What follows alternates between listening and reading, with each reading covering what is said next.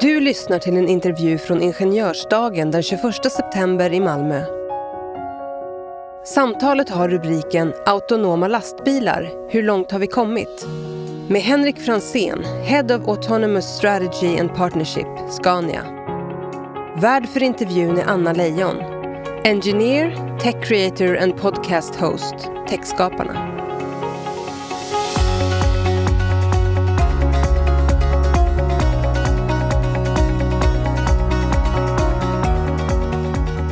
Jag heter ju Anna Lejon och är civilingenjör från KTH och har även grundat och driver Techskaparna, podcasten, i egenskap av vilken jag sitter här nu och intervjuar dig.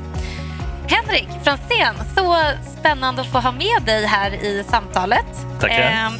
Du är ju Head of Autonoma Strategy and Partnership på Scania. Ja, det stämmer. Vi drar igång på en gång. Så när kan vi se Scanias självkörande lastbilar rulla ut på vägarna? Alla vi ser ju fram emot det här. Ja, jag förstår det. Det är lite av en 10 000 kronors fråga kanske som man vill ha svar på. Man kan redan idag se våra lastbilar på vägarna, men det är ur ett rent utvecklingsperspektiv så att säga. Vi kör ingen kommersiell trafik idag. Det är inte bara på vägarna egentligen, utan man kan även se oss i gruvor. Vi har ett samarbete med Rio Tinto i Australien till exempel, där vi just nu testar autonomi i gruvor där. Så det är också ett spännande område som vi är inne på så att säga. Tittar man lite mer generellt kring autonomi och när vi ser kanske det stora genomslaget för autonomi i världen, så tror jag att vi kommer börja se kommersiella körningar i USA, i södra USA, redan 2025-2026 skulle jag tro. Era lastbilar? Nej, inte våra, men inte specifikt våra. Men det finns andra aktörer på marknaden också som tittar på det här. Såklart, vi är inte ensamma. Men det är mer den generella bilden. Även om det är också en väldigt liten skala så ser vi att där kan det nog börja ta fart. Och det är egentligen för att det finns perfekta förutsättningar i södra USA. Vädermässigt, det finns stora logistikflöden där. Även lagstiftningen i USA är fördelaktig för att kunna köra autonomi. Framförallt i de här delstaterna som Texas och Arizona till exempel. Gud vad coolt. Vi ser verkligen fram emot när det här kommer till Sverige också. Det finns ju sådana otroliga vinster att hämta med självkörande lastbilar. Nästa fråga. Så vilka konkreta exempel finns redan idag? Du nämnde några, men som ni som Scania jobbar med. Som jag sa då så är det mest utvecklingsrelaterat idag, och vi kör till exempel på E4 idag mellan Södertälje och Nyköping. Coolt. Autonomt och har gjort det under ett antal år. Givetvis med en säkerhetsförare i hytten, så att om man ser en sån här lastbil så är det inte utan förare. Men den kör helt av sig själv, det gör den. Tillika har vi då, som jag nämnde, ett starkt fokus på gruvsidan och egentligen vad man kallar för confined areas. Det är områden som är avgränsade och det är ganska enkel miljö att vara i och utveckla autonomi. Just det.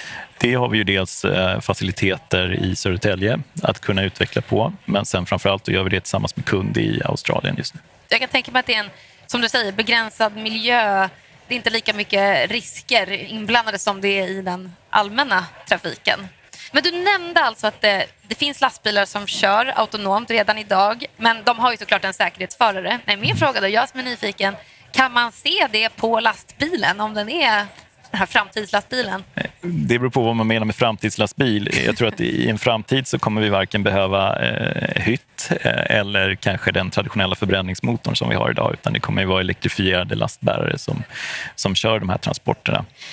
Men om man tittar på de bilar vi har ute på vägarna idag så kan man absolut se att det är autonoma lastbilar. Och det kan man se att de har olika sensorer på sig, och de har egentligen på taket också ett räcke med kameror och lidar och liknande. Så att de ser lite annorlunda ut, och det är inte jättelätt, eller man reflekterar inte över att den kanske är autonoma om man inte specifikt letar efter den. Men om gör man det så har man möjlighet att se. Vi får ta fram bilder på det här. Jag blev jättenyfiken på hur de ser annorlunda ut jämfört med de vanliga bilarna. Så coolt. Nu vill jag prata lite individ. Så vad innebär den här omställningen med autonoma lastbilar egentligen för ingenjören? Ja, jag tror att man får zooma ut lite där, och så som jag reflekterar över det är att autonomi är ju absolut en del i att kunna hjälpa till med de stora omställningarna kopplat till den klimat som vi har idag. Där vill vi ha ett bättre klimat. Vi har ju idag i världen ett underskott på lastbilschaufförer, och vi har också en större efterfrågan på transporter. Bara i USA till exempel så saknar vi idag 80 000 lastbilschaufförer, vilket förväntas dubblas till 2030. Så att här har vi ett gap att fylla med den här teknologin som är jätteintressant. Va? För annars kan man ofta få höra, men vad händer med våra lastbilschaufförer och deras jobb? Och det är inte det som är frågan i det här fallet. Och precis som jag nämnde tidigare också uppe på scen här så kommer ju autonomi och manuella transporter gå väldigt mycket parallellt under väldigt lång tid framåt. Men jag tror som ingenjör att jobba i det här området så får man nog känna att det dels är en teknologi framkant. Man förändrar någonting som har sett ganska likadant ut under väldigt, väldigt många år. Och jag tror att det är en drivkraft om något. Och sen också då såklart genom det bidra till en bättre miljö och ett samhälle.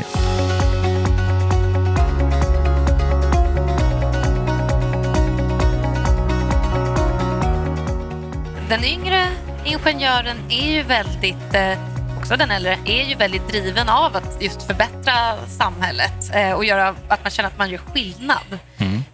Så det är otroligt inspirerande att få den möjligheten hos er i så fall, med någonting så konkret.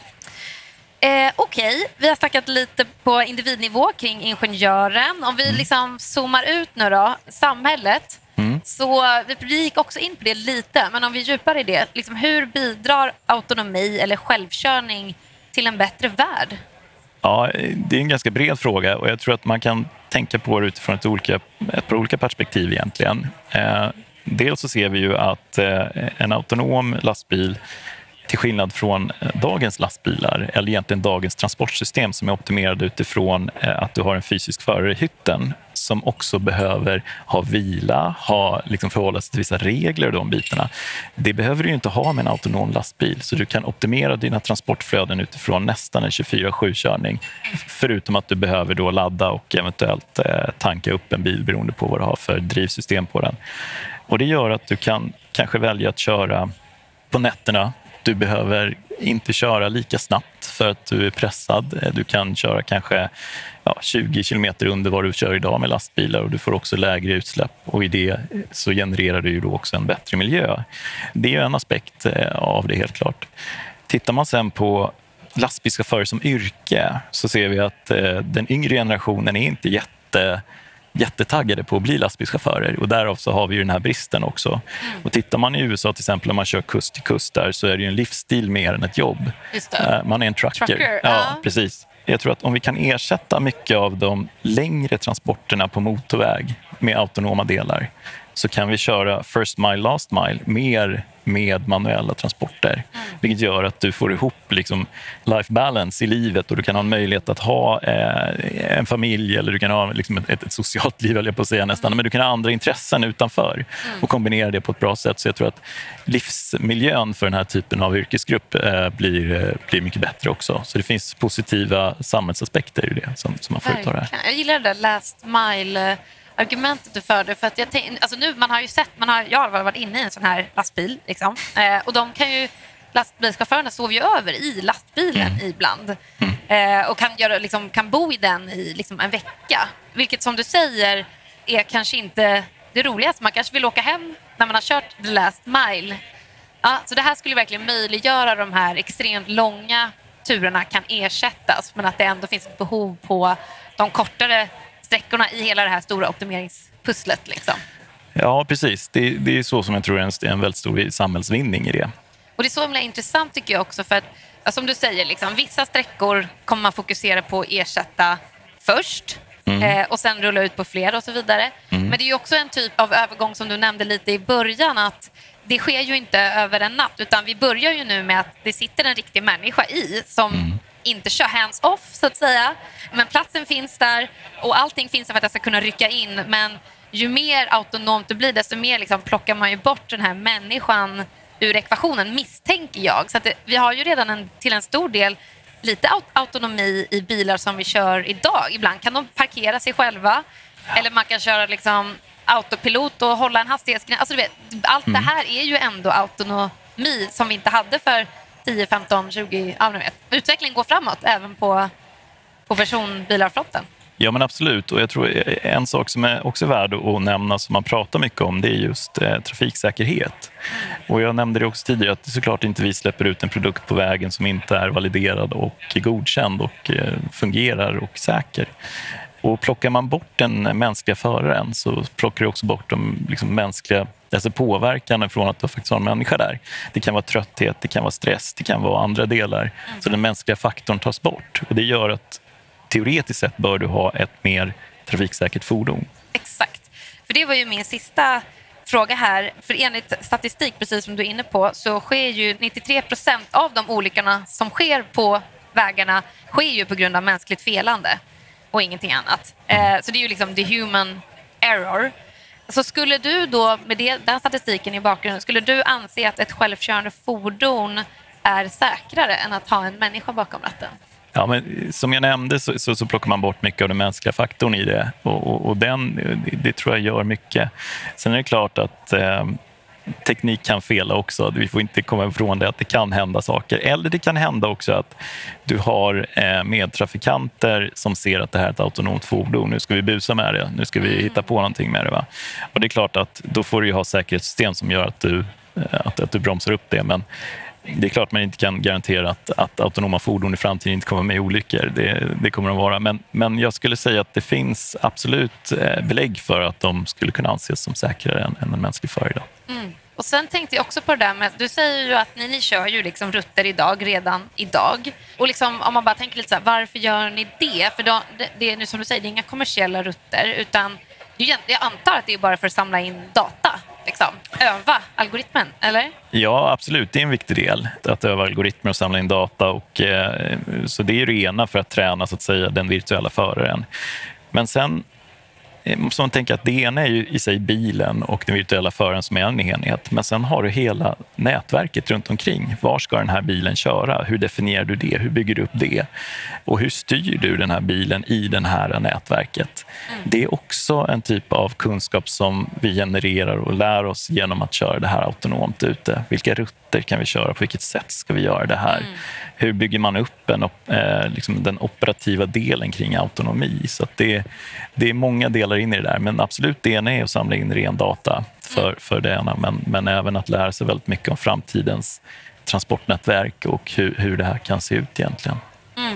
Det är otroligt spännande vilka utmaningar som ni står inför. Alltså jag kan tänka mig rent juridiskt också. Liksom, att det är så här, vem är då skyldig vid en liksom, olyckan är framme med en autonom bil? Det är ju så lätt med liksom, personbilar. Vi har rätt ut det. Vi är klara med den setupen. Vi vet hur vi ska tacklas i de här juridiska tvisterna som uppstår, vem som ska betala vad och alla de här bitarna. Men hur har ni... Nej, men jag tror som med alla nya tekniker så finns ju inte juridiken på plats där. Om vi hade haft det så hade vi haft något att förhålla oss till. Men som jag sa också så tror jag att i samband med att vi nu utvecklar den här teknologin så har vi också möjlighet att tillsammans med beslutsfattare sätta juridiken och det legala runt omkring det och påverka möjligheten att så att säga hitta nivåer för autonomi och hur det ska ses på. För idag så är det klart att om det skulle vara en trafikolycka och du har ett autonomt fordon, det är ju svårt om det går till domstol och veta vad man ska luta sig mot för någonting. Så är det ju såklart.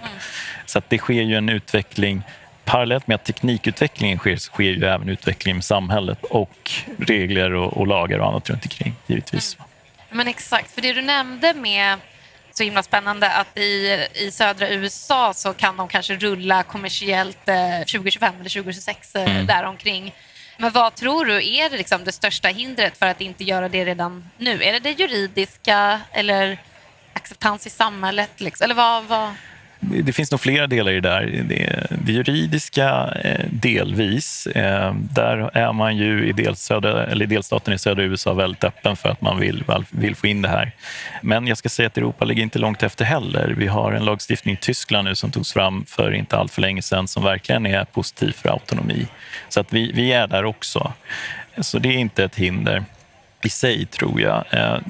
Sen kommer man mer till liksom förmåga att köra i de här delstaterna där du har i princip ett vackert väder 365 dagar om året. Det finns ingen regn, snö eller någonting annat som på något sätt kan så att säga hindra oss från att navigera. Det är väldigt bra förutsättningar. Sen ska man komma ihåg att mycket av de techbolag som vi samarbetar med har ju sitt säte i Kalifornien till exempel och fokuserar väldigt mycket på den amerikanska marknaden. Antingen där eller i Asien då givetvis. Va? Så det blir naturligt att det händer rätt mycket där och då lägg på den rätt stora bristen av chaufförer och det ökande efterfrågan på transporter så har du en perfekt cocktail egentligen för det. Precis, Sverige har ju otroliga utmaningar som inte det torra klimatet kanske har. Jag menar, med kamera och sensorer, hur ska man, om det är snö på banan, hur ska man avgöra om det är en vit linje som markerar vägen eller en vit linje som är en snölinje? Det är ju svårt till och med för människor att se liksom. Så otroligt spännande. Jag tror att vi faktiskt har haft våra 20 minuter. Det har varit otroligt spännande att få höra mer om det här. Det finns massa spännande jobbmöjligheter, förstår jag. Ja, absolut. Vi söker givetvis väldigt mycket kompetens inom området. Och vi skulle säga, nu är vi del av en grupp så vi har ju även systerbolag nere i Tyskland och i USA. Och ser vi Autonomi så som helhet så är det en global företeelse så vi rekryterar ju på global basis också in till det här området. Så vi, absolut, det behövs. Vad är det för typ av roller ni letar efter då? Oj, ja, nu skulle jag haft min counterpart från R&D här tror jag. De skulle kunna berätta rätt mycket rent utvecklingsmässigt men det har ju allt ifrån egentligen att jobba med liksom, den virtuella föraren och hela arkitekturen och tekniken kring den och bilarna också så det är mer klassiskt kanske utvecklingsarbete och ingenjörsarbete men sen har ju också avdelningen till hur bygger vi upp den här affären, hur sätter vi det här på marknaden, hur bygger vi upp förutsättningarna för att vi ska kunna operera autonomi i framtiden i framtidens transportnät och framtidens ekosystem. Där behöver vi också jättemycket kompetens kring att kunna driva de frågorna och utveckla det såklart. Så det finns en väldig bredd men givetvis så är den röda tråden är ju delar tekniken och autonomi. I Sverige har ni olika kontor eller är det Södertälje? Vi är ju primärt i Södertälje, där har vi vår stora utveckling såklart. Sen just för autonomi så har vi även utveckling hos vårt systerbolag MAN då i Tyskland och sen Navistar i USA. Men den stora helheten hålls ihop i Södertälje från Scanias sida i det avseendet. Tack så jättemycket för att du ville prata med mig och vi fick höra mer om Scania och er framtid inom innovation och autonomi vad gäller lastbilar. Det är verkligen superspännande. Tack så mycket. Tack.